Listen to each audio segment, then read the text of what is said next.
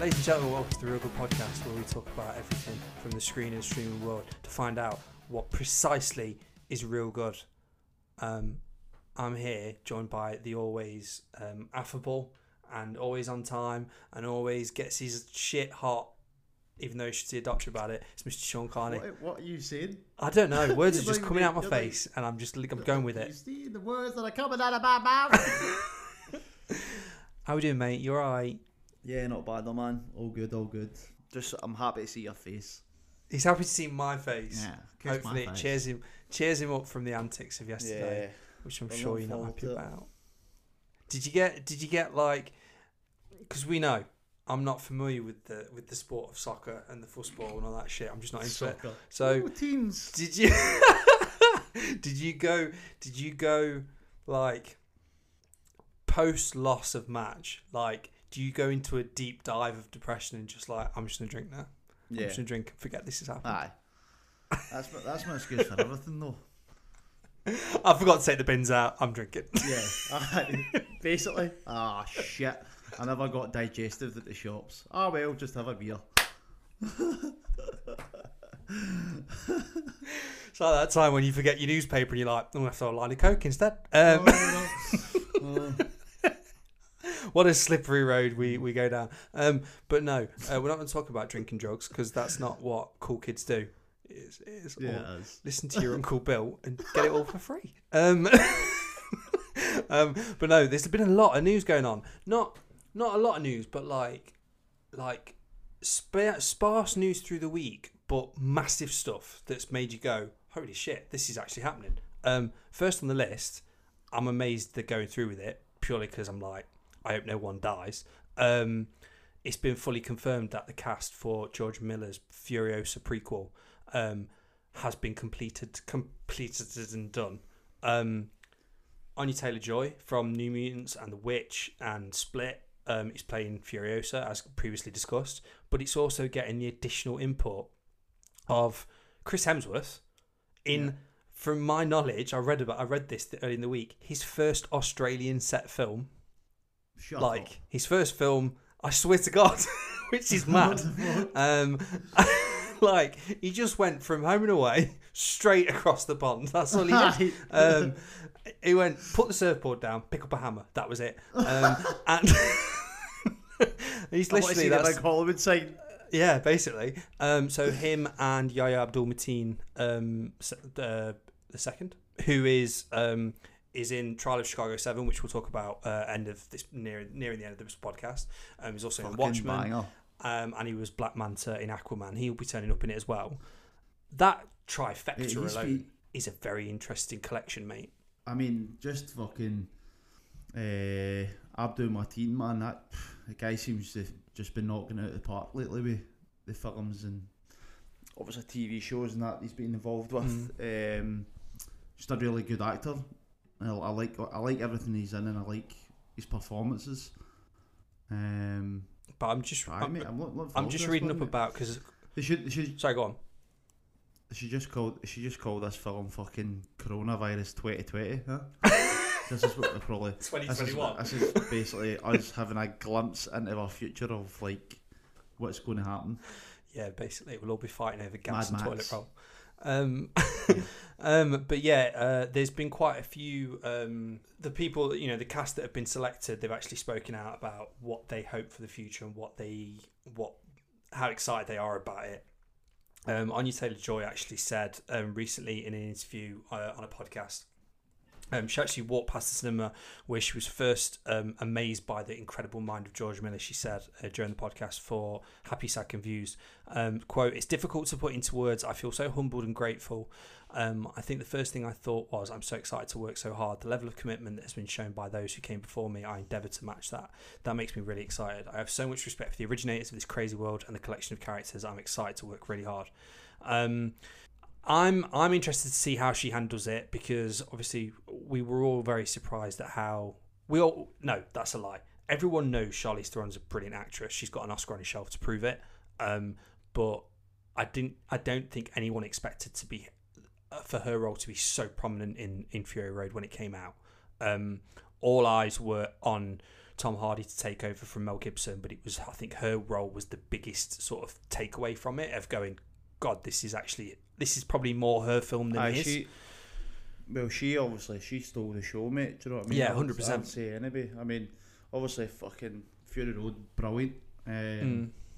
But I do think that she definitely fucking kind of led the film. Do you know what I mean? Whether that was intentional or not, I don't know. Well, I think it was, and I think, you know, the fact that he's gone on to go, right, I'm going to make a film about her. I think he's probably always had it George Miller's always had it in his head to sort of maybe expand on this world. Following on from a news story from coming soon, it was been confirmed that Theron previously confessed it was heartbreaking for her to walk away from the role.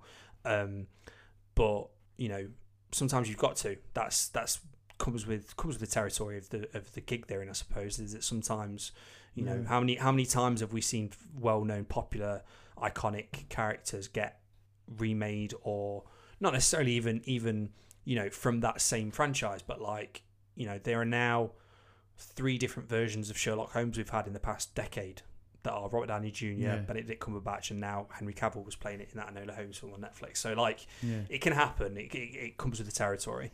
But to go on just from like iconic characters, do you know what I mean? Like you got like Batman, not obviously. And Bond, Spider-Man, all these characters, Bonds, which as well, you know, Sony have recently said regarding Spider-Man, there's a whole rumour that Andrew Garfield and Tobey Maguire will be coming back for that, and Sony are trying to keep as quiet as possible about it. But yeah, going back to this, so Anya Taylor-Joy also said she fell in love with Furiosa because of the way Charlize presented her. She did such an incredible job. It was so beautiful. I can't even think about trying to step into her shoes. It has to be something different because it just can't be done. Which is interesting because realistically, we saw her in Fury Road. She'd lost an arm. She'd shaved her head. When you look at Anya Taylor-Joy, like, will we see her pre that, or will it be leading into? Like, we knew she got taken from her like tribe or whatever near the end of the film. She meets up with them again. So will we see that happen, and that, you know, a really traumatic incident fall on her? I think it probably will set, like, say 10 years before it or something like that, because she's quite young, Anna Taylor-Joy, do you know what I mean? So, but also it's worth noting, Chris Hemsworth as well piped up about it, because there's no, obviously, he's not going to, to my understanding, I'm guessing, he won't be Mad Max. It will be a completely different character. He said on his Instagram, he's pretty damn fired to be part of the franchise that meant the world to me as a kid growing up in Australia. Mad Max was the pinnacle and a huge reason why I got into the business of telling stories. The fact that I'll have the honour of not only being directed by its original visionary, George Miller, but also take part in Furiosa's origin story is incredibly exciting. Huge respect to George, Mel, Charlize, Tom, and all the cast and crew who helped build this epic world. I'll do my best to continue the tradition of cinematic badassery. I'll be interested to see how he handles this, because when you look at his sort of deviation in terms of like action heroes of late, like we talked about Extraction way back, and how he literally kicks the shit out of anyone that's like comes kids included. Yeah. Like there is not an age gap for Chris Hemsworth giving someone a beatdown. So it'll be interesting to see how he handles this, because like obviously, and what I've said before, he's not going to be Mad Max. However, like you say, if when you were told Tom Hardy was going to be the new Mad Max, you were like, yeah, I can see that, because that's a world Tom Hardy could fit in, because he's rough as fuck, scary as hell, and fits that. Chris Hemsworth's just too stupidly good looking, man. Do you know? How will he? How will he? He did a good job with Extraction, though. Yeah, definitely, and that's what I'm saying. Like to that deviation, changing the game up a bit is interesting. And then on top of that, you've got like you say, Yahya Abdul-Mateen is doing really well. I'd love to see what capacity he's in. I'd love to see if any of them are going to be villains. Where's your excitement level on this now, mate? The fact that it's not going to be, you know, the cast that basically revitalized the franchise won't be back for this. How are you feeling about it? Well, I mean, I don't think into it too much, mate. It's a good cast that they've came up with to replace them. So it'd be different if it was a shit lineup. Do you know what I mean? Yeah. But obviously it's sad that you're not going to see Charlize Theron and Tom Hardy again in these roles. You know what I mean? But that's not to say down the line. Yeah. They might come back, depending on how well this is done. Obviously, the Furiosa. Film. But I'm really looking forward to it, mate. As I said, I fucking absolutely loved Fury Road. It was one of the best films I'd seen fucking in a good while.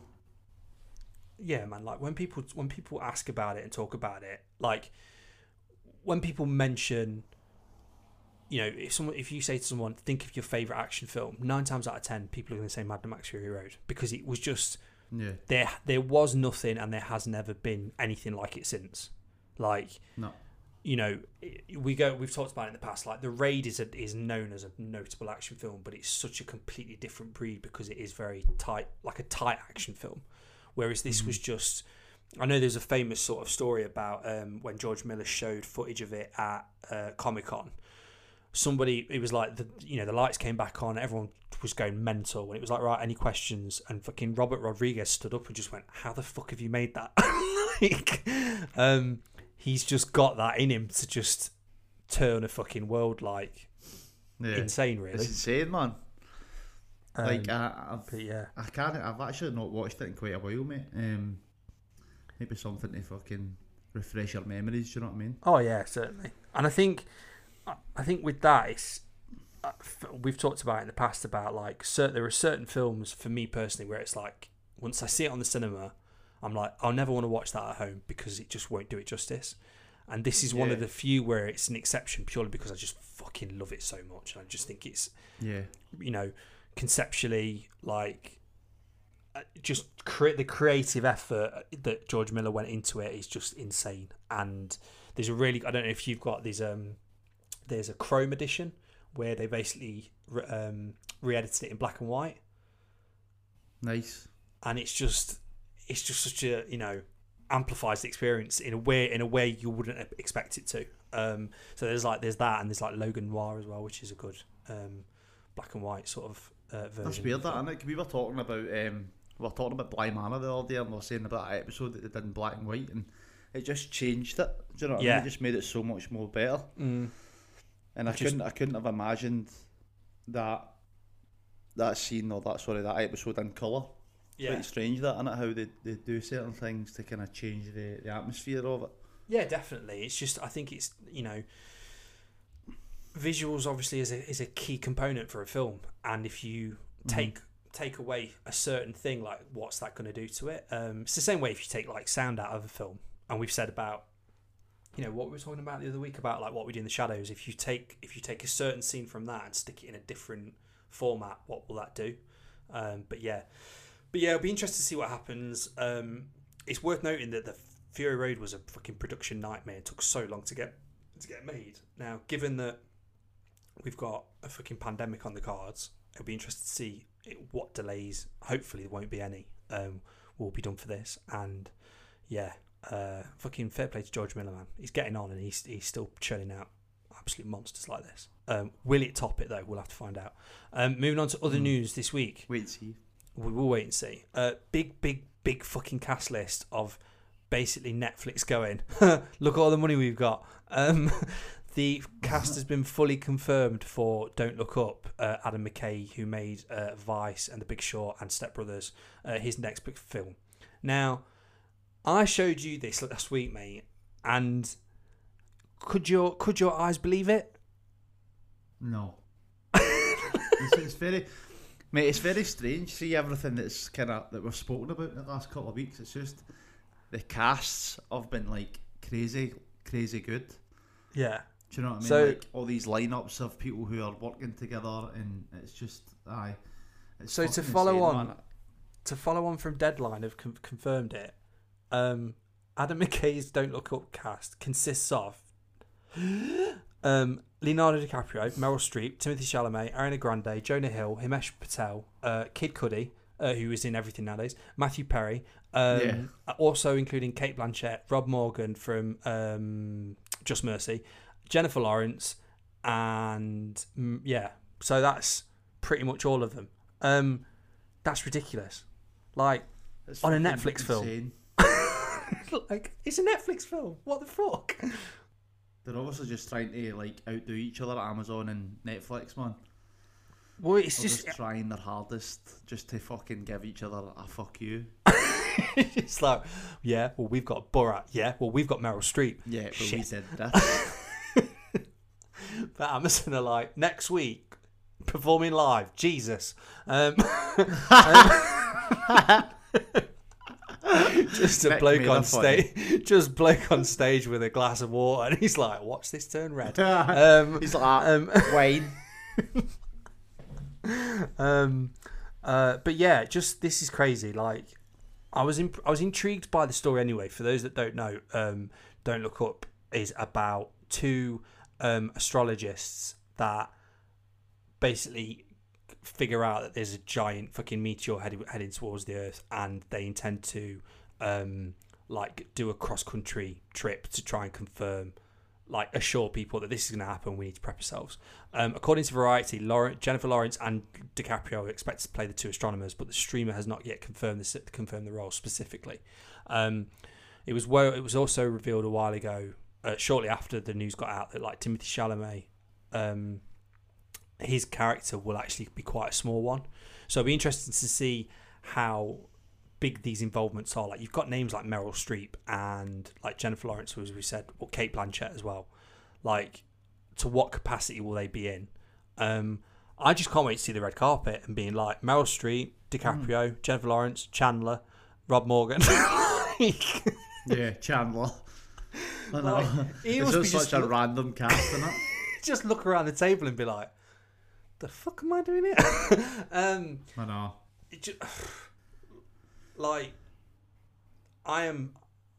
it's weird. Like, I hope it's not going to be like too many Cook scenario, and he balances it out fairly well. But like, I think this film is our generation's Armageddon, probably. Do you think who's going to do the song, mate? Kid Cudi, probably. You know what? It's not a bad shout. What was your like favorite movie song from like back in the day? Like, is like Armageddon's? Is Armageddon's like the unbeatable one?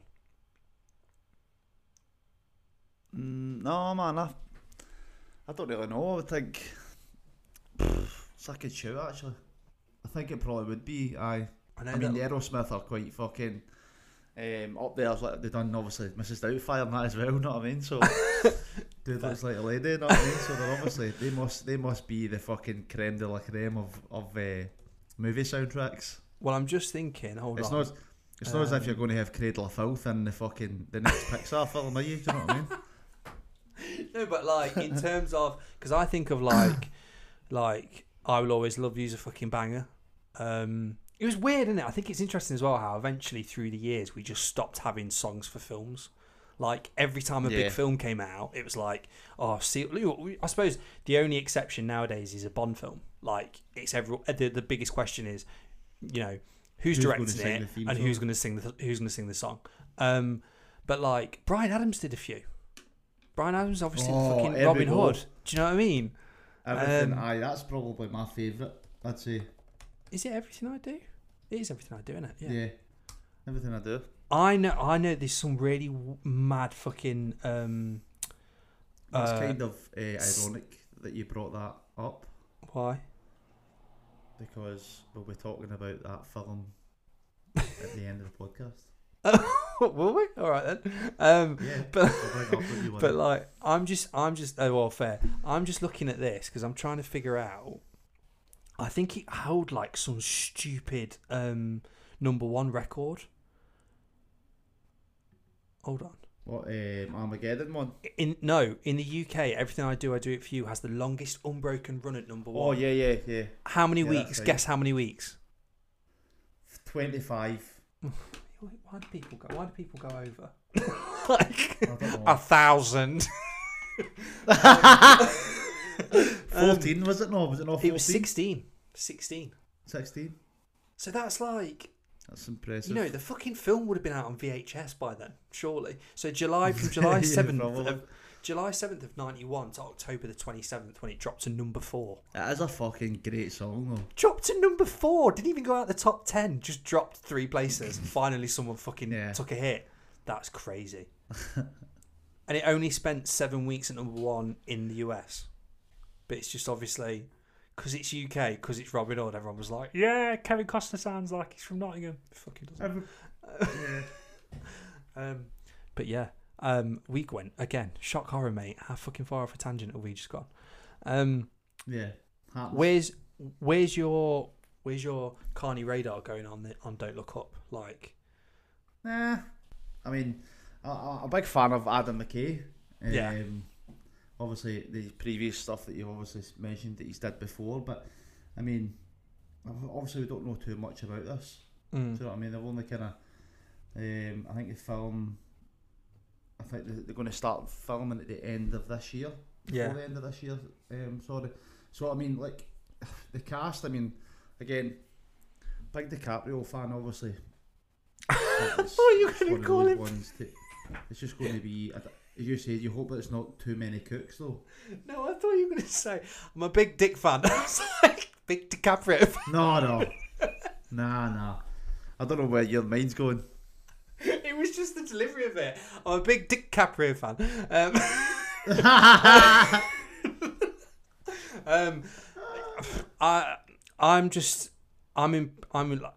I think too many cooks is my biggest concern, and you know, that's obviously going to draw a shit ton of numbers regardless of that cast. But it's like, all right, so what about the script? And Adam Kay's like, fuck, that's a point. We shall see. Mate, you look tie-tie. You tie-tie? Yeah, we're both tie-tie, mate. Don't you sit there and kid on as if you're not. You've been injecting Red Bull into your veins or something. I've not fucking yawned. I'm just throwing that out there. On a yawn count, you're number one. Well, listen, I had a very stodgy dinner, so I'm allowed to yawn. Oh, what did you have for dinner, mate? Cabbage, potatoes, cauliflower cheese. Oh my god. And sausages. I'll have a plate of stodge, please. It was brilliant, man. There was not ways of just, that's what you want. Like, you want a stodgy meal, and well, you might as well just fucking aim for the stars. Go for it, mate. You know what, right? I actually, in terms of stodge, you were talking about stodgy meals. Off on a tangent again. I ordered myself a pizza last night, and you know when you just like, you know, pineapple. No, just not because I'm against it. I just didn't have it. But like, for all the pineapple lover listeners out there, no, you know when you like, we've had this discussion of Pizza Hut or Domino's, and you've said, that's a long silence there, Sean. What? Good if I don't know. You're asking me a question. It's good during a podcast if you fucking listen. I didn't know it was a question. I said Pizza Hut or Domino's. I thought you were You've making said, a statement. And I just can't remember what you said. Question mark. Well, why are you bringing it up then? I'm just asking. You're talking about. Would you say Domino's or Pizza Hut? Yeah. Pizza Hut. Right, good shout. Right, so I'm a regular Pizza Hutter, right? And for the past few weeks, I've just been a bit like, okay, not really checking the boxes that much. Like, you know, when you get halfway through it and think, I shouldn't have bought that. I absolutely spent a good penny on this pizza yesterday, and it hit the perfect spot. Bit Tabasco sauce on it. Like, for some reason, had a shit ton of cheese. I had half of it yesterday and half of it today. And I'm so happy with it, mate. I'm still upset that it's gone. What? Cheap pizza cold. I would eat it cold if I'm out in the wild and I've got no microwave. I'd eat it cold. But like, I like just getting up in the morning and like having a slice of cold pizza. I just think it's just satisfying. Apparently, it's healthier in the morning. Like a leftover pizza is better for you than a freshly cooked one. Something to do with all the fat. Apparently something to do with all the fats, the grease has left the pizza or some bollocks. All the grease is fucking evaporated off of it. Just turned your plate into a fucking window because it's just through it.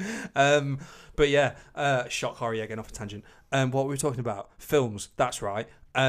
Next thing on the list. I only brought this up, mate, because I know you're a massive Joaquin Phoenix fan because Joker's like one of your favouriteest of all times. Yes. The news is out. And I'm very interested to see this. Very interested. Joaquin Phoenix is joining up with Sir Ridley Scott to give us Kit Bag, which is a film that will focus on historical figure last seen jumping out of a phone booth, Napoleon Bonaparte.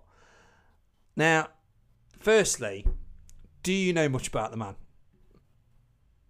I know he was very small.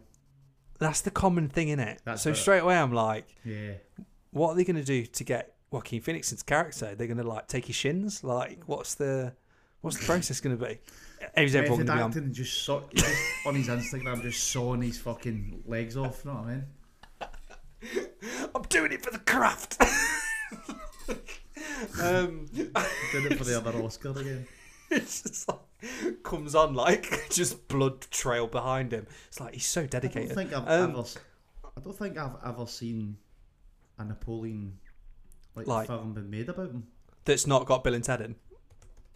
Yeah, well, obviously the guy's just fucking yelling in French. But do you think? Very, very excited to see this, man. I mean, I love a biopic, and fucking obviously Joaquin Phoenix is one of my favourite actors. So I mean, I'm swiftly on board with this one, mate.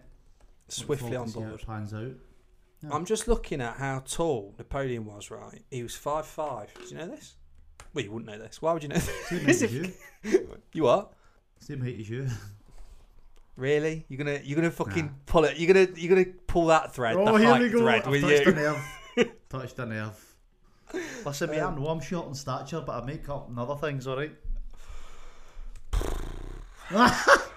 Just, wow. Humour. As predictable as you are short. 170 feet. Yeah, I said that. Yeah. Oh, Joaquin Phoenix is actually I've just got a bit on him. He's only 5. He's 5'6". Napoleon was 5'5". Is he? Yeah. Didn't think he was that short. I didn't, to be honest. I'm quite surprised at that. Yeah, they should have got Tom Cruise to play him. You know what? Oh, mate, fucking Tom Cruise with a French accent. That'd be amazing. So the news came out last week via Deadline. The outlet has shared the film's title stem, saying that there is a general staff hidden in every soldier's kit bag. Right? Okay.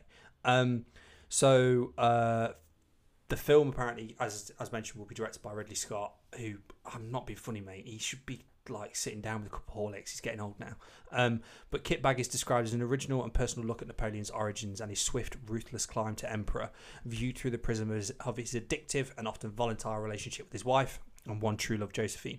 The film will capture Napoleon's famous battles, his relentless ambition and astounding strategic mind as an extraordinary military leader and war visionary. Mate, you know who does the soundtrack? He needs to do the soundtrack for this. ABBA. Fucking get ABBA in. Get them back together and do a fucking Waterloo remix. But yeah, I'm intrigued about this. He's done a fair few biopics, has Phoenix, as well. Well, not biopics, like he's played fairly well-known people like Johnny Cash and fucking Commodus. But yeah, I'll be interested to see this. Do you think he'll go French? Do you think he'll actually put an accent on? Or will they do that wanky thing where everyone's either English or American? No, I think he'll probably put an accent. Do you think? But then it's like, where do you stand on that actually? Because like we've had it in the past where you see films set in certain locations, and it's like for example like Les Mis, like you got Hugh Jackman, you got Russell Crowe, you got all these people, and there's not actually one French person in it, even putting an accent on. Yeah, no. It's a bit. I don't really know, man. I think it depends on, again, the actors and the cast and whatever else. Like, it must be hard. I think certain people get like, obviously audition for these roles, and if the names kind of, say if obviously like when Ridley Scott was thinking of this up or whatever, I wonder if he's went, oh, this is who I have in mind for it. Do you know what I mean? Yeah. Instead of just kind of auditioning it out to everybody, and whoever fucking gets selected is like basically you've got to put on an accent, and they're like, oh, hold on a minute, I'm terrible at accents. Do you know what I mean? So must be a weird one. That's how he opens it. Just so you know, I'm shit at accents. Right, well, you painted Napoleon. Well, that's you picked it as not my choice. Yeah, it can just be set in England. Yeah. yeah, I'd be interested to see this. Again, no confirmation, solid date for when this starts filming or anything like that. But I think the title's very strange. Kitbag. well, it says the title is referring to the film's title stems from the saying, "There's a general's staff hidden in every soldier's kit bag." Yeah. A lot of shite, but like it. Yeah. Kit bag. You think it's about is Joaquin Phoenix playing a guy who goes to PE and he's not got his fucking gym stuff with him, so he's got a. He's a new Joaquin Phoenix plays the new Bobby Boucher. Yeah, he's got to end up fucking going through the lost property to get some shorts to do PE. Did you ever have to do that, mate? Yeah. What is? There's just I don't understand the logic in that. You know, put these dirty skanky shorts on and do a lap for me because you forgot your shorts, and just be like, whoa. And it's just punishment. Basically, it's just fucking mental abuse, you know? Like humiliation, as if there's not enough of it in school. Exactly. But I never got that, mate, because obviously I was the fucking absolute sports icon. You're like, I've got a spare set, sir. I've came prepared. Why am I Mrs. Doubtfire? Oh, hello, dear. Help is on the way. But yeah, a weird, interesting triple threat of news there, and we are excited. But we got a triple threat of reviews as well, because we've seen loads of films this week, man. Yeah. We went to the cinema, boy. We went to the cinema together. A rarity nowadays. Because, Cineworld, RIP, really upset about that. But we finally went to see St. Maud on Monday. And I'm pretty glad, mate, that I took my I wore the brown pants. Yeah. If you don't know about it, this is a brand new, unsettling fucking horror film from a first-time director, which is impressive in itself. It's written and directed by Rose Glass, who basically tells this story about Maud, who is a hospice nurse who is sent to go to look after a dancer that's like, is it cancer? I think she's like, yeah, it's lymphoma. I think. Yeah, it's lymphoma. Yeah. She's basically sort of on the end of her sort of life, and Maud goes there to try and tend to her, but.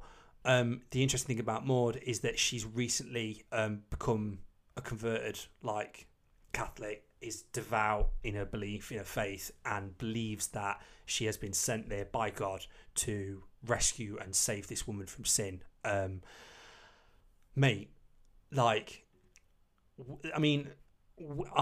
we both said we'd not seen much of the trailers. I'd sort of kept my eyes away from everything purely because everyone was hyping up to so much. Did you go in? Yeah. Did you go out with your satisfaction certified, basically? Yeah, definitely. If not more, I was surprising how much I enjoyed it. Yeah. Again, it's obviously a first from, is it Rose Clark? I think it was Rose Glass. Rose Glass, sorry, my apologies. What a fucking debut film. Yeah. Absolutely unreal. It's just such an unsettling film. It's again, I would probably say this is we were talking about that film there, Don't Look Up, and we were saying how it's this generation's Armageddon. I think this is our generation's The Exorcist to a point. Whoa, mate, that's a big statement. It is, but when you think about it, in what regard? Why? Because that's no sort of minor statement. Why would you make that comparison yourself? Do you think it's as good as that? I don't think it's as good, but it's up there as one of the fucking the kind of genuinely fucking unsettling horrors that I've seen in a long time. Mm. Yeah, it has you coming out asking all these questions as well. Mm. Do you know what I mean? We were going, is it happening? Who she thinks she's talking to? Do you know what I mean? It was just, I like that about film sometimes though, when you come out and you enjoyed it that much that you want to know more about it. Yeah, and you are, like you say, I mean, it's going to sound really dickish, when people say film is an art form, and much like if you go into a gallery and you look at a picture and I look at a picture, we'll both get different perspectives from stuff. This is one of those films where it's like there are so many things to pick apart, where you're asking yourself, where you doubt yourself, you doubt the character, you doubt the story, you question the story. There's so many different elements. Whereas, I mean, it's interesting you make a comparison to Exorcist. Exorcist is almost like quite a large story in terms of like you've got all these different players that eventually meet in this one room that like all have an issue with God and are all trying to either save someone or save themselves. This in its sense is so, for one, it's so claustrophobic. Like as soon as she turns up in this house, it's not even I wouldn't say it's an old decrepit house. It's so dark, it's so narrow. Like Maud is constantly in shadow. She's never quite there, and I think that's her whole sort of element of symbolism. Like something has a grasp on her, and we don't know what it is. We don't know if it's God. We don't know if it's something else. We don't know if it's all completely in her head. But that was a big question that we were asking, wasn't it? Yeah, I mean, we walked away, and I sort of said to you, it's interesting that I drew a lot of comparisons from Joker. Like we said in the earlier on the podcast, like that's one of your favourite films, and I wasn't a fan of Joker for various reasons that are just, we won't go into this with this one, but like I think the reason I saw the comparisons is because you left Joker going, was that all in his head? Did he make all of this up? Did certain elements just weren't there at all? And Rose Glass does such a brilliant effort to do that in terms of only in its final frame do you see the reality that you think is the reality. And it's not, we said it again, like walking out of it, it's not necessarily a scary film, but it's just this constant dread that fills you all through the film, where it's like it's a fucking amazing performance from I'm going to butcher her name, Moffat Clark, who is both this like timid but such an intense character as Maud, because any person she comes across, you're just like, oh god, what's she gonna do? Is that person safe? Like, and I drew a lot of comparisons to Misery as well, like Kathy Bates in Misery, where she can just fucking switch on the dime, and you're just like, I don't want you looking after me now. But yeah, just amazing. What else did you take from it, mate? Anything to sort of stand out for you personally? I just think again there was like the comparisons and the way the film was shot as well. Like, we were saying there was that one scene where they kind of turned the camera on the side, and it was like we were talking about it. What was that again? Oh, it was the staircase. Yeah. Like you said, I think was that your sort of Joker moment, like your Eureka moment? No, you said The Exorcist, didn't you? In terms of the stairs outdoors. Yeah. The stairs outdoors at the start when she's get down it.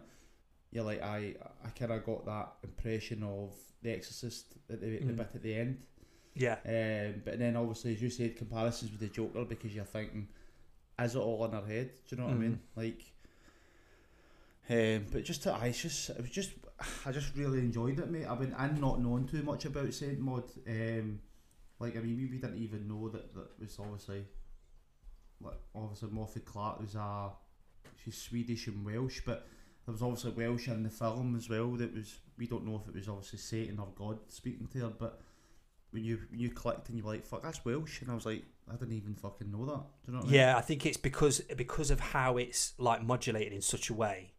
So there's basically this moment where it's not necessarily spoiling it, where she has a conversation with God, and we put that in quote marks because again that's one of the many elements you take away. Going, was that God? Was that something else? And because of how it sounds, it's really clever to pick Welsh as a language, which is such a really quite like a beautiful. It sounds really, I don't know, it flows, if that makes sense. It's like it's got something. It's got something. Welsh, isn't it? Yeah, it's got something otherworldly to it. So when it starts coming out, you're just like, don't like this. But even even thinking of scary moments, mate. Nothing. It's weird to not like. The closest comparison, once you've compared it to The Exorcist, I get that. The last time I walked out of a horror film and was like, what have I just watched, was Hereditary, which we also said was a comparison. In how it looks and how dark it is and how but this there is is this I think this is a constant element different of dread. sort of horror though. Yes, 100%. Because this is what I'm getting at. Is This like is more like it's more psychological. yeah. Well, this is what I'm getting at in terms of scary moments. I can only think of the last, like her last encounter, with like the dancer. Like The bit I fucking nearly took the bone off my elbow, fucking banged it against the fucking the ice cream sundae that I demolished. So yeah, I That actually was fucking. I said going in, like, I wasn't prepared to sit through a comedy with Sean for Bill and Ted. So when the Carney cackle came out, I was like, I'll accept that. I'll tolerate that. I wasn't prepared for his for a horror because it was, oh Jesus. Alright, so I'm oh you bastard. But yeah, like you say, mate, a very, very different horror film.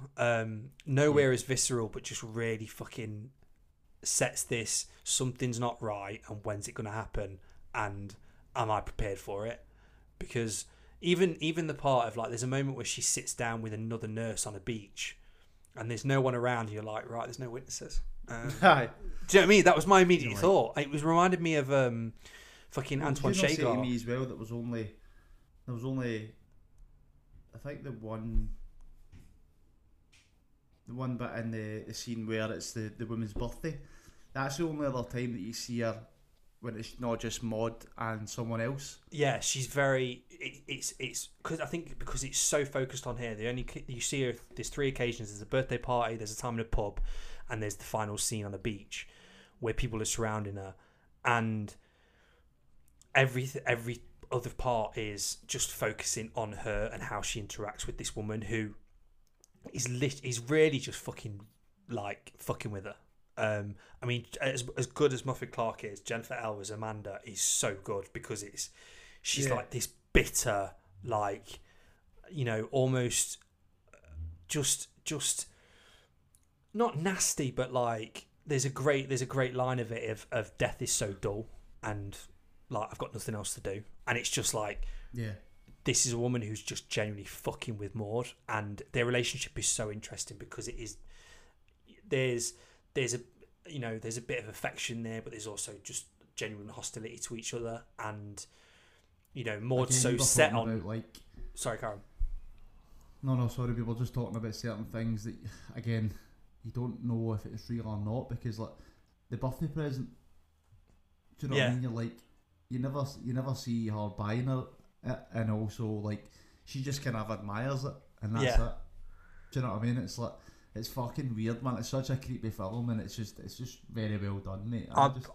I think I'll be very interested to see where Rose Glass comes from here, because like I mean, mate, it's not even an hour and a half long.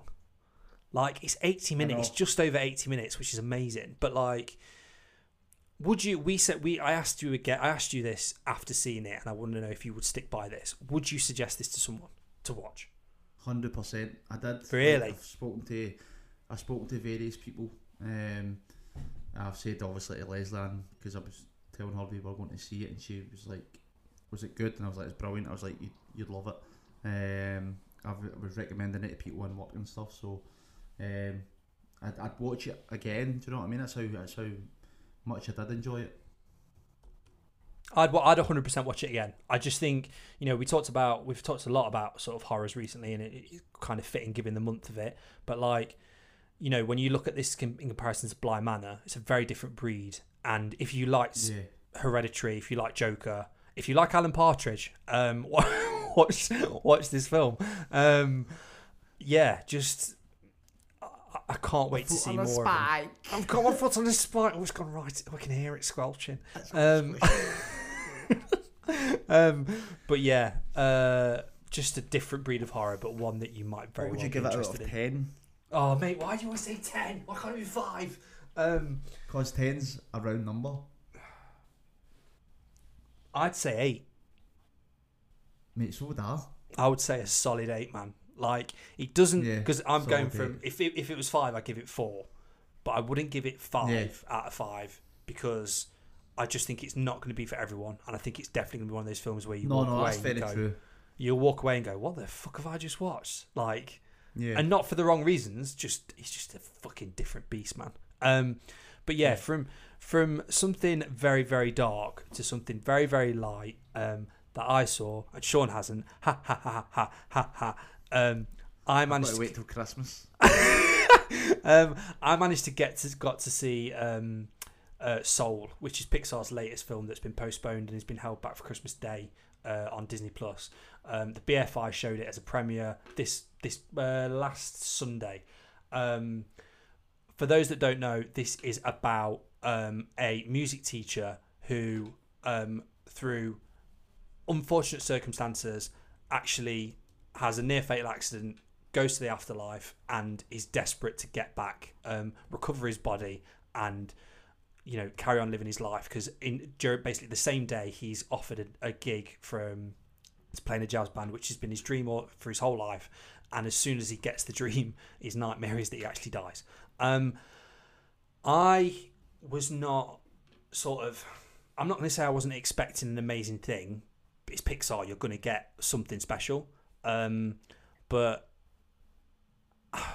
like, I walked out and I texted Sean straight away, and I was like there are so many things in this that Pixar has never done before, and for that reason it works so well. I was explaining to Sean there was a sort of a brief 20-minute interview with the director, Pete Docter, and the writer, I think Mike Jones as well, and the producer Dana Murray, and they were basically talking about the level of detail they went into this film, about how they were going to tackle an idea that for a kids film is so fucking, Pete Docter notably made Inside Out, which is, again, is such an interesting story for a kids film, which is just something you wouldn't expect. And Soul does exactly the same, of handling a subject that probably kids ask. Do you know what I mean? What is it like? What do we do after we're gone? Like, where do we go? And, Pete Docter was saying in this interview that they were interviewing, they had sit-downs with priests, rabbis, spiritualists to basically try and figure out, for one, what a soul looks like. Because as soon as he dies, he's going on the staircase to the great beyond. There's this blinding white light, and he is almost like this marshmallow, like Casperish figure. And the only way you can identify him that stands out, he's still got his hat on that he wore when he died, like as a ethereal sort of version of it. And mate, just another absolutely amazing Pixar film. Like, there's no other way I can describe it. Like, some of the details and some of the questions that it puts to this is, like I say, this is a film for younger audiences that it asks and answers so beautifully, where you're just like, and it looks fucking gorgeous. Like, I cannot stress to you, like, Pixar has always been that benchmark of every film they come out with. They advance and advance and advance in animated technology. There are moments in this film where I was like, if you pause this looks real. Like, the characters. Saying special about the barber shop. Yeah, so yeah, there's a moment where so the character that is the music teacher is Jamie Foxx plays Joe Gardner, who's the music teacher that dies, and through various circumstances manages to come back and ends up in a barbershop. And not only does it capture not necessarily what Sean's barbershop's like, but just that atmosphere, just the various characters and the detail, the level of detail in this. I mean, this is the first Pixar film, they made a highlight of it, and fair play to them for it, where a predominantly black character list films this film. So obviously going into a black barbershop, the level of detail on like the facial elements, the beard, like there's a moment where he sat down in a barber chair and the barber stood behind him. He's got a really nice beard on him, but the detail on it is so real, and to the point where like there's close-ups on his feet where like there's a shot of like, Sean, you'll watch this and go, yeah, that's exactly what a barbershop looks like, basically. Close-ups of like a really low shot of his feet, and he spins the chair around, and he's got like a heavy pair of boots on, and there's hair in the laces, and there's hair near his feet, and he's sweeping it away, and it's like certain shots. That's what it's like. No, but there's certain shots where if you don't look at the characters, which sounds stupid because all the characters look like cartoon characters, however, the world they're in looks so real. There's a beautiful moment where after the barbershop, they basically sat outside, and it's set in New York, which again is a city that's been used so many different times in films and viewed through so many different lenses. Like, to see that, there are moments where you go, that looks real. There's a beautiful moment where basically he's looking at a tree, and you can see the sunlight coming through the tree, and the leaf falls down and it hits the floor, and then the wind blows it across the road, and you're just like, fuck, how long must they have spent to just do that one scene? Yeah. You know what I mean? And it's that whole it's a brilliant perspective on how important the little moments are. So the film is littered with them, of making you just sort of step back and just appreciate what's going on around you. My only upset is that people aren't going to see this on the big screen, because some moments are just true. wow. Are You just need to buy a new 4K 8-inch plasma fucking TV. Yeah. Are you, from what sort of, when I left and told you about it, were you interested in it, and where do you stand on it with the whole? We've had the whole debate about Disney Plus and stuff. Yeah, mate. I'm really looking forward to seeing it. Really looking forward to see it, obviously, because I mean, you've obviously told me about it, but even before that, I was just also because I knew that Pete Docter did Inside Out, and I loved that film. I just thought it was so smart. And if it's anything like that, then it's going to be a fucking massive hit. Do you know what I mean? But the premise of it and stuff, like the music element to it and stuff, and going to like the great beyond and the great before, like, I'm just looking forward to seeing how they do it. Do you know what I mean? As you said, because it's obviously Pixar, it's just the little things that Pixar do in films are just so intelligent. Do you know what I mean? Like as you were saying there, that one scene with the tree and all that. But I mean, just the films, the way the attention to detail is what you said. It's just absolutely phenomenal. And I can't fault Pixar. Do you know what I mean, mate? So kudos to them, mate. I'm looking forward to Christmas to watching it. Yeah, I think that's the one problem. It's such a long wait, but like this will be definitely one that I think will be worth it. It's not. Worth it. I don't think it will. In terms of rankings for like your favorite Pixar films, it's probably not going to sit at the top. Yeah. But there's just so much in it. Like you're talking about the music. Fucking Trent Reznor does the soundtrack for it, and to my knowledge, from what they were saying, doesn't actually use any instruments in it. Is all made electronically, and some of the sound design in it, like there's a great moment where they're in the beyond, and there's basically this element of people with lost souls, which is if you're stuck in your job and you're trying to figure out where you are, your soul will eventually sort of transform into this big black mammoth thing that's got no direction. And it sounds like I said to Sean, the closest comparison I can give it is Ghost, where the demons come out to take away like Eddie and Willie Gomez and Patrick Swayze's mate. Not as scary.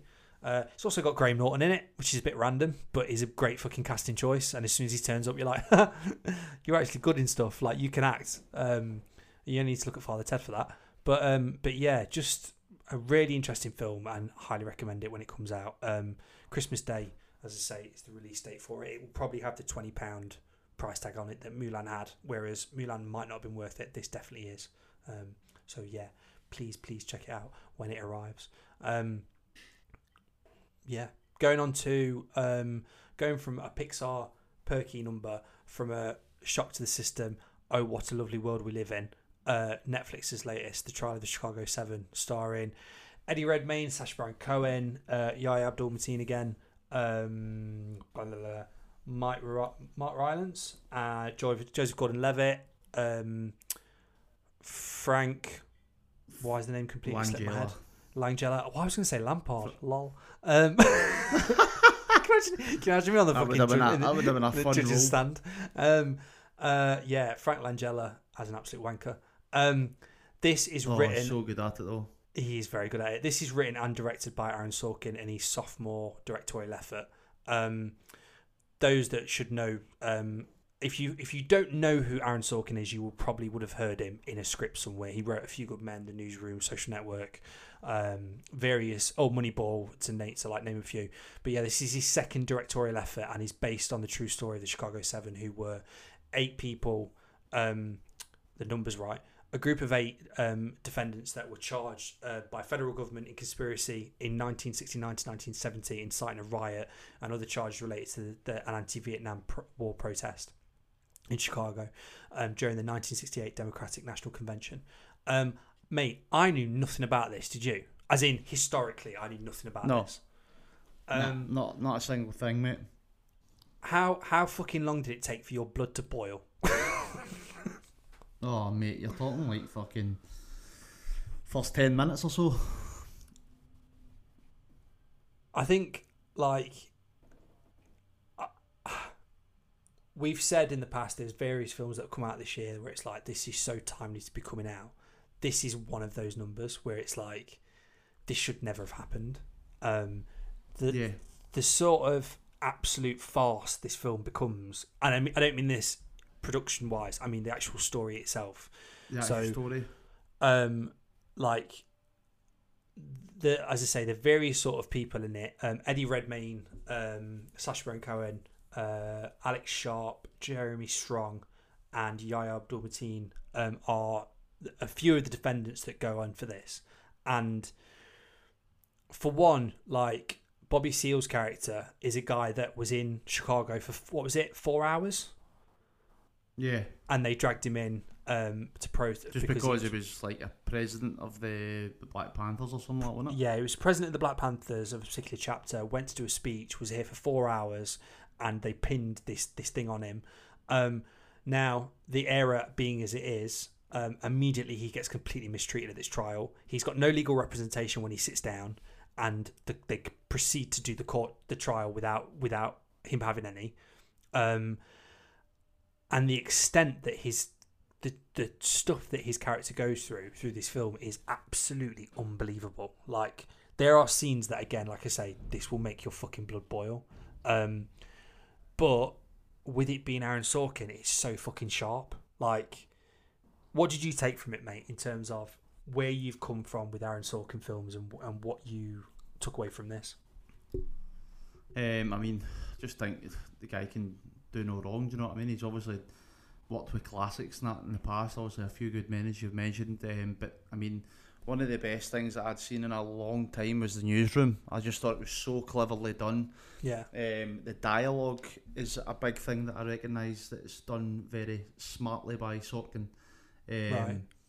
And I just think it was very well done in this film as well. Like, it's obviously it's a good cast at the helm of it as well. But I from start to finish, I enjoyed it. It made me laugh. It made me fucking angry. It just made me like on edge. It made me happy. Do you know what I mean? It was just loads of emotions just in one film. Do you know what I mean? But it's fucking a very well done, smart film, mate. Yeah.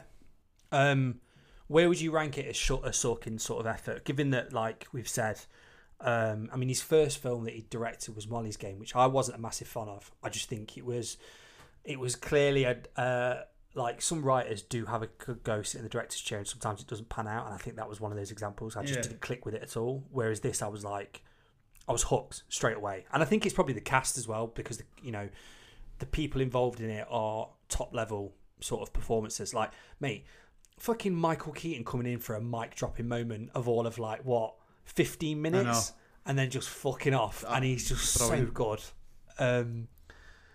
But yeah, just a fucking great film. I do have my issues with it. Do you have any negatives with it that sort of didn't sit right with you at all? Not really, mate. No. Really? I don't think I really picked at it too much. Right. Okay. Because we've said kudos to Michael Keaton, Frank Langella, Mark Rylance. My one problem, mate, to say he's an absolute fucking chameleon and has been for years. Sacha Baron Cohen's accent in this film, holy fuck. Yeah, I know, but it is all over the shop. I know. I'm surprised though, because I thought he'd have done because he is quite good at doing accents. You know what I mean? I thought he would have nailed it, but I mean, I suppose Eddie Redmayne's isn't any better, is it? Oh yeah, it's weird. It's a bit stilted, and I think it sounds bad. Sorry.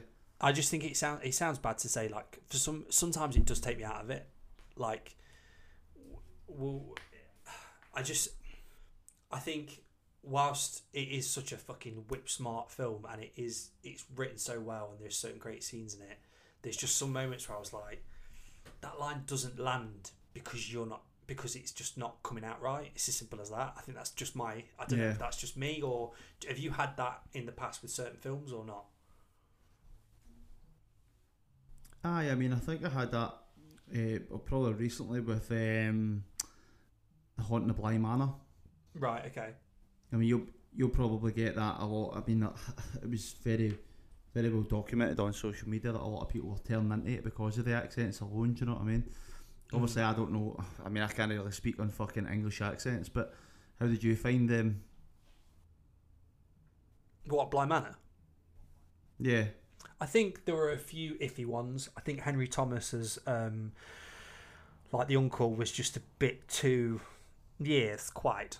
It was almost kind of butler type, wasn't it? Yeah, accent? 100%. Yeah, very, very forced. But I think it's funny that, like, I mean, we'll go on to this because I just think it's really interesting that over the past few weeks, so many people have had issues with accents and talked about it. And having watched this, I was just like, I just think it's funny that Sacha Baron Cohen, known for a guy who can do various, has made a career out of ripping the piss out of accents of Borat and Bruno and Ali G, obviously.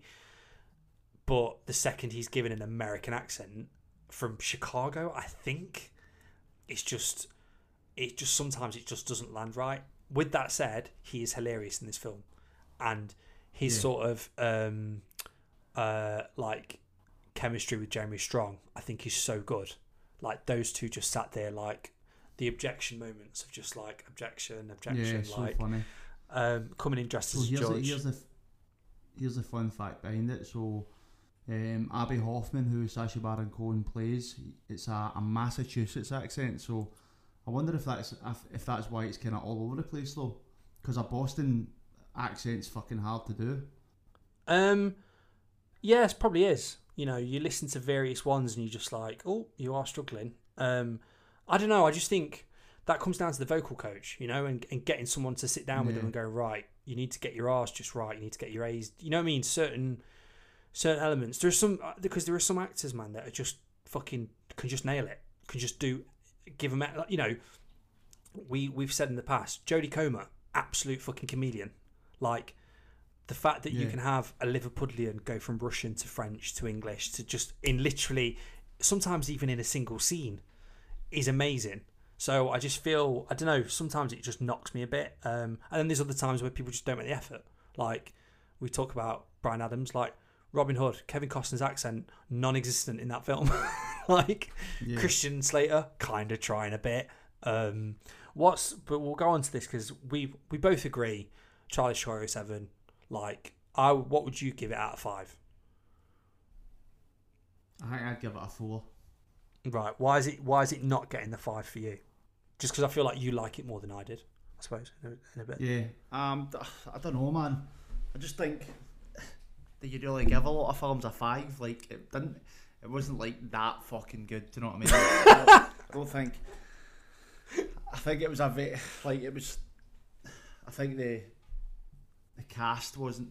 I mean, I'm not a big fan of Eddie Redmayne. I don't know about you, but he was also a bit of a pain in the arse in this film. Do you know what I mean?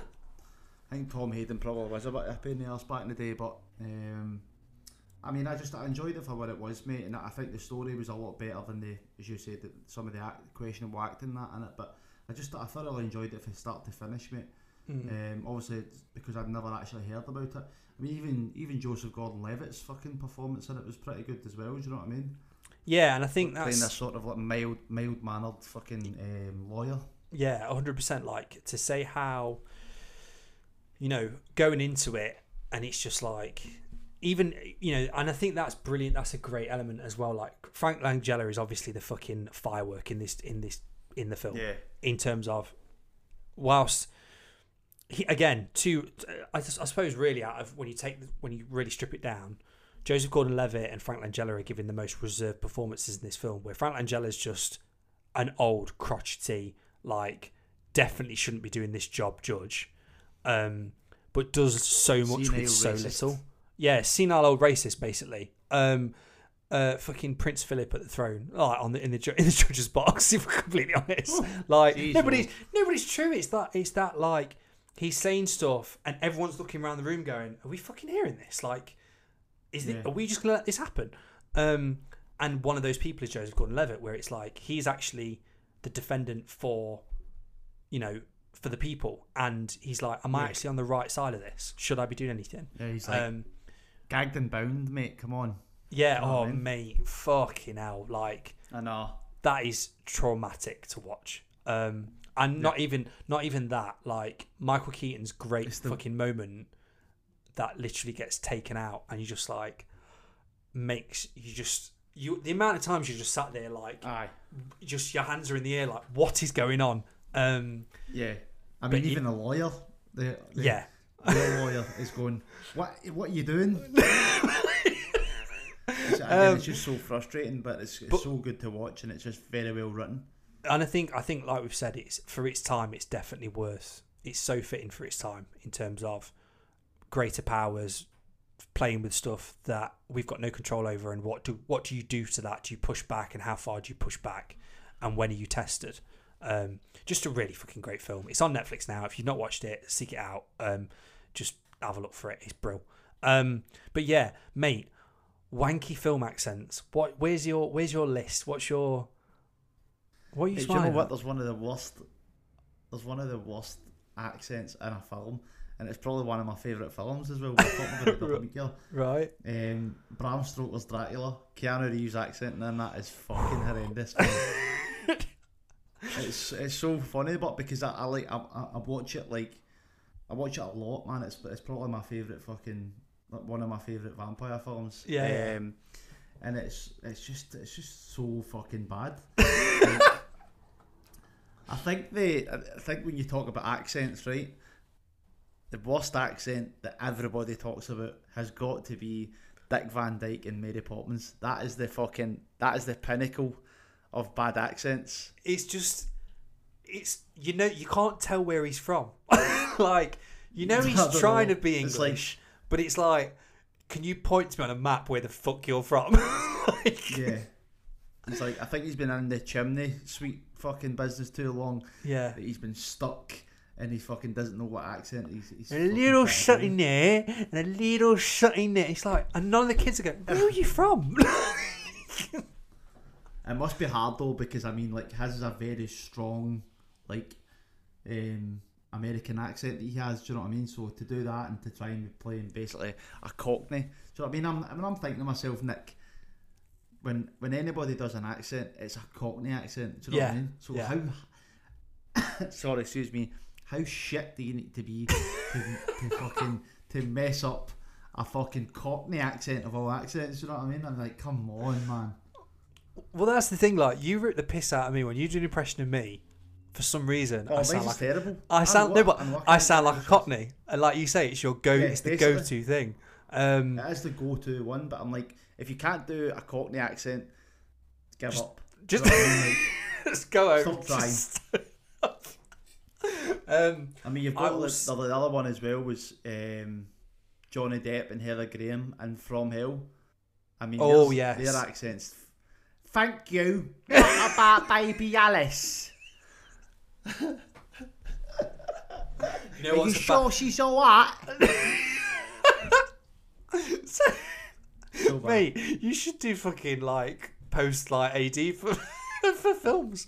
I'm just thinking, I've got two that stick out for me, quite recent ones, not recent but ish. One, Cameron Diaz, Gangs of New York. Ooh, good shit. Dire, just dire. Terrible. Like, oh, be sure. You're just like, please stop. Like, I'm not Irish, and I think it's interesting. Borderline racist. You've said the fact that you don't like the Scottish accent in Bly Manor, which I just didn't have an issue with. And you mentioned you always mention fucking Mel Gibson as William Wallace as well. Whereas again, it's never struck with me that much to make. I think me it's hard. Outrageous. I think it's hard hearing your own accent on 100% on television. 100%, because like. One thing I always notice, because I watch a lot of American like video podcasts that are reviewing The Boys, no one ever talks about Carl Urban's accent, which I'm sorry is an Weird. abomination. Like, Yeah, it's terrible. it's awful. Listen, you can't. It's like, you fucking Spice Girls. You're like, where are you from? Where are you Yeah. actually from? Is that Dick Van Dyke behind him? Is that who Yeah. his vocal coach is? But we're not. But weirdly, when you think back to him in Lord of the Rings, he's got an English accent and it's fine. And I think like you might say, I think whilst if you can't do a Cockney accent, you fucked it. Like, it might be a difficult one because to go from Carl Urban, Cameron Diaz, as I say, from Gangs of New York, mate, Charlie fucking Hunnam in Green Street. Is that not the worst accent? Yeah. Like, fucking Definitely. football day, innit? What about Brad Pitt in the Devil's Own? Yeah, It's not like, the best. Would you like? Oh, I'd like some more potatoes, please. Thank you very much. But it's like you either like- you either commit or you just go Snatch. You just do Mickey and Snatch. I'm just reading something about the Brad Pitt accent, and it says his accent is firmly set to leprechaun mode. That's fucking brilliant. Yeah, this You just see how you were saying about ones that are like non-existent, like fucking Russell Crowe and Robin Hood. I Mate. think he just like gives up halfway through the film. Well, this is right. So speaking from someone, as I say, speaking from someone that's from Nottingham, it's just like he goes from Yorkshire to Nottingham to Derby, and like you say, halfway through, I just think he packs it in. What's interesting is he had an interview with someone basically, and someone said to him like, where were you trying to get it? Like, not in a dickish way, like where the what the fuck were you playing at? And he actually like walked out the interview. Oh, did they? Because because he was saying that like, just where were you going? Like, whereabouts in Nottingham were you from? Because you just don't. But then even you look at the fucking cast in that, where it's like, Oscar Isaac was King John, I think, or King, it was Prince John. Kate Blanchett, chameleon, can do anything she wants. But yeah, just some. Are you looking at this? That's another. Are you looking at this? The Telegraph article. Is that where you've got your? No. Right. So I'm going to go through the Telegraph a while ago did 16 worst accents in film history, right? So we'll just go through them. Oh, hold on. Yeah, we've got them. So number 1, as mentioned, Dick Van Dyke in Mary Poppins. Number 2, Keanu Reeves, Bram Stoker's Dracula. Number 3, brilliant tryout, Don Cheadle in Ocean's 11. Yeah. Terrible Cockney. Fucking Barney Rubble, trouble. We've got Juliette Binoche in My Country, which I can't say I've seen. Anne Hathaway in One Day. Oh yes, opposite. I haven't seen that. Oh, it's basically her. Oh, I've completely forgot the guy's name. I want to say James Sturgis. He was in that 21 poker film, and it's basically she's British in that, and she basically sees this guy one day every year, and it's pretty ropey. Oh, there's a classic one. Gerard Butler, P.S. I Love You. Terrible. Oh, yeah. Like, if he's Irish, just pick an Irish person. Don't have a Scottish person do an Irish accent. You're asking for trouble. Got Michael Caine, Shia LaBeouf in Nymphomaniac. Can't say I've seen it. Brad Pitt, The Devil's Own, is on there. Heather Graham from Hell. Christopher Lambert in Highlander. Yeah. We'll get a French man to do a Scottish accent and a Scottish man to be a Egyptian Spaniard. What else we got? Charlie Hunnam in Green Street. Quentin Tarantino in Django. Yeah, not the best. I think a lot of people struggle with Irish accents. Yes, because like you either go. I'm just reading here. Julia Roberts did Mary Riley when she played the fucking an Irish woman, and apparently it was terrible. Oh right, okay. Somebody says that she fell into the Brad Pitt syndrome using the word "I" for almost every vowel.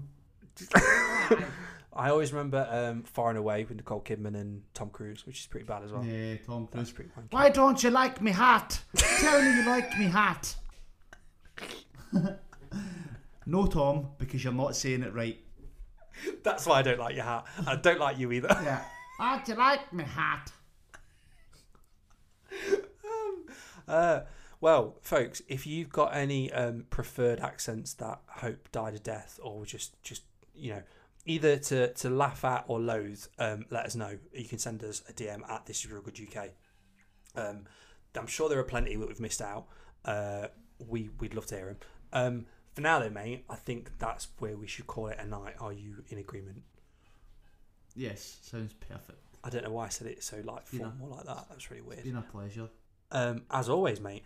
Folks, if you like what you're hearing, be sure to subscribe to us, as always, at iTunes, Spotify, and all the various big streaming podcast services. And for more real good stuff, you can follow us at This Is Real Good UK on Instagram. You can speak to me if you want, because I'm always up for a chat at Nick Stanleyforth and on Instagram. And for the small sprightly fellow in front of me, you can speak to Sean on Instagram at Beard Carnage. You said that like Bond, James Bond. It was so intense. Like Bond. Beard. Get me Beard Carnage. But yeah, thanks a lot for listening to us, folks. Have a lovely week. Tune in and watch all those films that we've suggested. Well, let us know at Christmas, Boxing Day, really, what you thought of Soul. But Saint Maud and Chicago 7 are definitely worth a look. So give us a shout and let us know what you think. I'm also going to go and watch Funny Games because I've never seen it. Oh, can you believe it? The original or the remake? The remake. Well, weirdly, same director, but mate, that's not same nice. director, and apparently it's. Are you watching that tonight? Yeah, before bed. Oh, don't watch that before bed. Yeah. Listen, this is a psychotic thriller household, mate. So there'll be no soul in here tonight. Well, you definitely don't have one. But yeah, thanks for listening, folks. Fare thee well. Bye-bye. Say bye-bye, Sean. Bye-bye, Sean.